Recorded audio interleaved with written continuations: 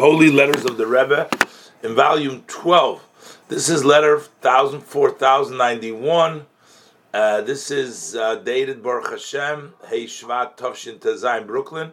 Harav Goyen, the Rebbe addresses him. He's also a Rebbe, a son Benon Shel Kedoshim.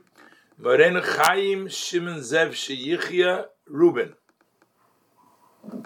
Now, we had other letters from the Rebbe to him earlier on, and the Rebbe says like this. He wrote a quick note to the Rebbe.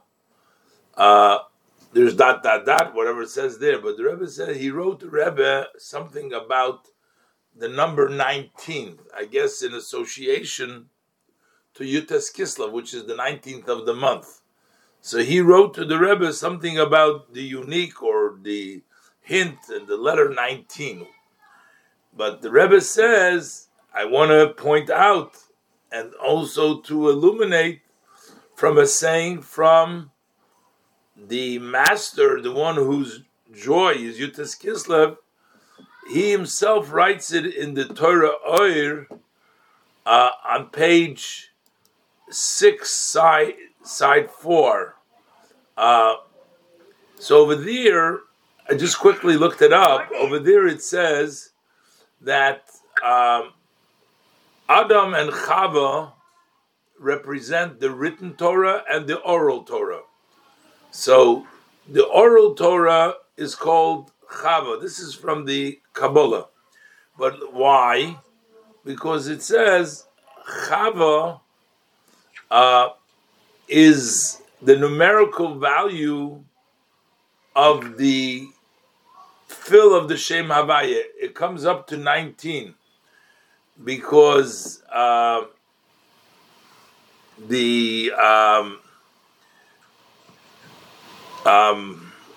is the milu of Chema the Shem Havaya? So I have it over here that let's see. I copied it from the Torah order that I have. So you have like this. So you have Yud K Vav K. So the word Yud is spelled Yud Vav Dalet. So the Vav Dalet equals 10. So you have it on the screen at the bottom. Are you able to see? Vav Dalet equals 10. That's Yud. When you spell out Yud, that's the Vav Dalet. So that's equals 10. Then the Hey is Hey Aleph, that equals 1. Okay, then the Vav is Aleph Vav. Vav, when it's spelled out, is Aleph Vav. That equals 7 in the Gematria. And then again, the last one is Hey, is Aleph. It comes out to 19.